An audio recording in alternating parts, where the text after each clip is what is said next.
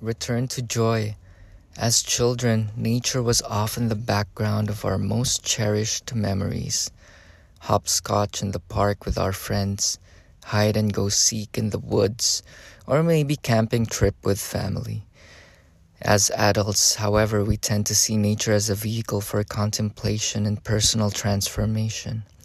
It's important to remember, though, that it can also be a place to embrace play, fun, and creativity. As you walk today, consider your earliest experiences with the outdoors.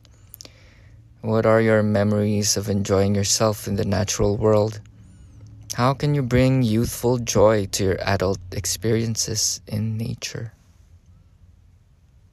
So hope this inspires you to cultivate the child within, that playfulness, because through the eyes of a child, there's this vast openness and acceptance and curiosity that we tend to forget as we age.